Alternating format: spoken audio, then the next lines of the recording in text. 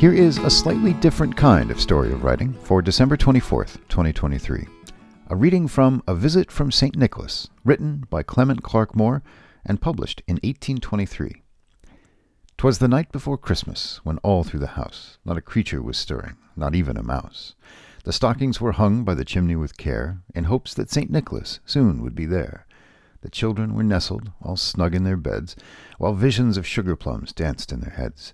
Ma in her kerchief, and I in my cap, had just settled down for a long winter's nap, when out on the lawn there rose such a clatter, I sprang from my bed to see what was the matter.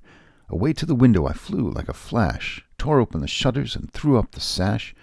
The moon on the breast of the new-fallen snow gave a lustre of midday to objects below, when what to my wondering eyes did appear but a miniature sleigh and 8 tiny reindeer, with a little old driver so lively and quick, I knew in a moment he must be St. Nick.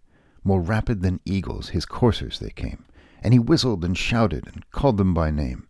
Now Dasher, now Dancer, now Prancer and Vixen, on Comet, on Cupid, on Donner and Blitzen, to the top of the porch, to the top of the wall, now dash away, dash away, dash away all. As leaves that before the wild hurricane fly, when they meet with an obstacle mount to the sky, so up to the housetop the coursers they flew, with the sleigh full of toys, and St. Nicholas too. And then in a twinkling I heard on the roof the prancing and pawing of each little hoof. As I drew in my head, and was turning around, down the chimney St. Nicholas came with a bound. He was dressed all in fur from his head to his foot, and his clothes were all tarnished with ashes and soot. A bundle of toys he had flung on his back, and he looked like a peddler just opening his pack. His eyes how they twinkled, his dimples how merry. His cheeks were like roses, his nose like a cherry.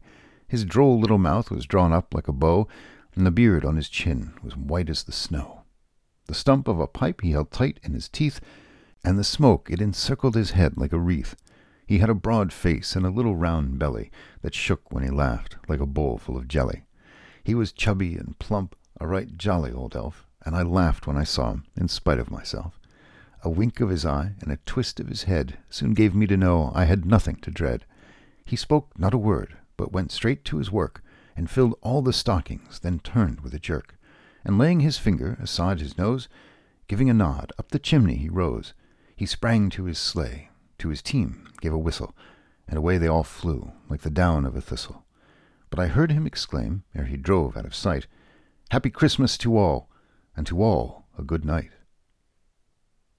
And that is the story of writing for December 24th. Thanks for listening.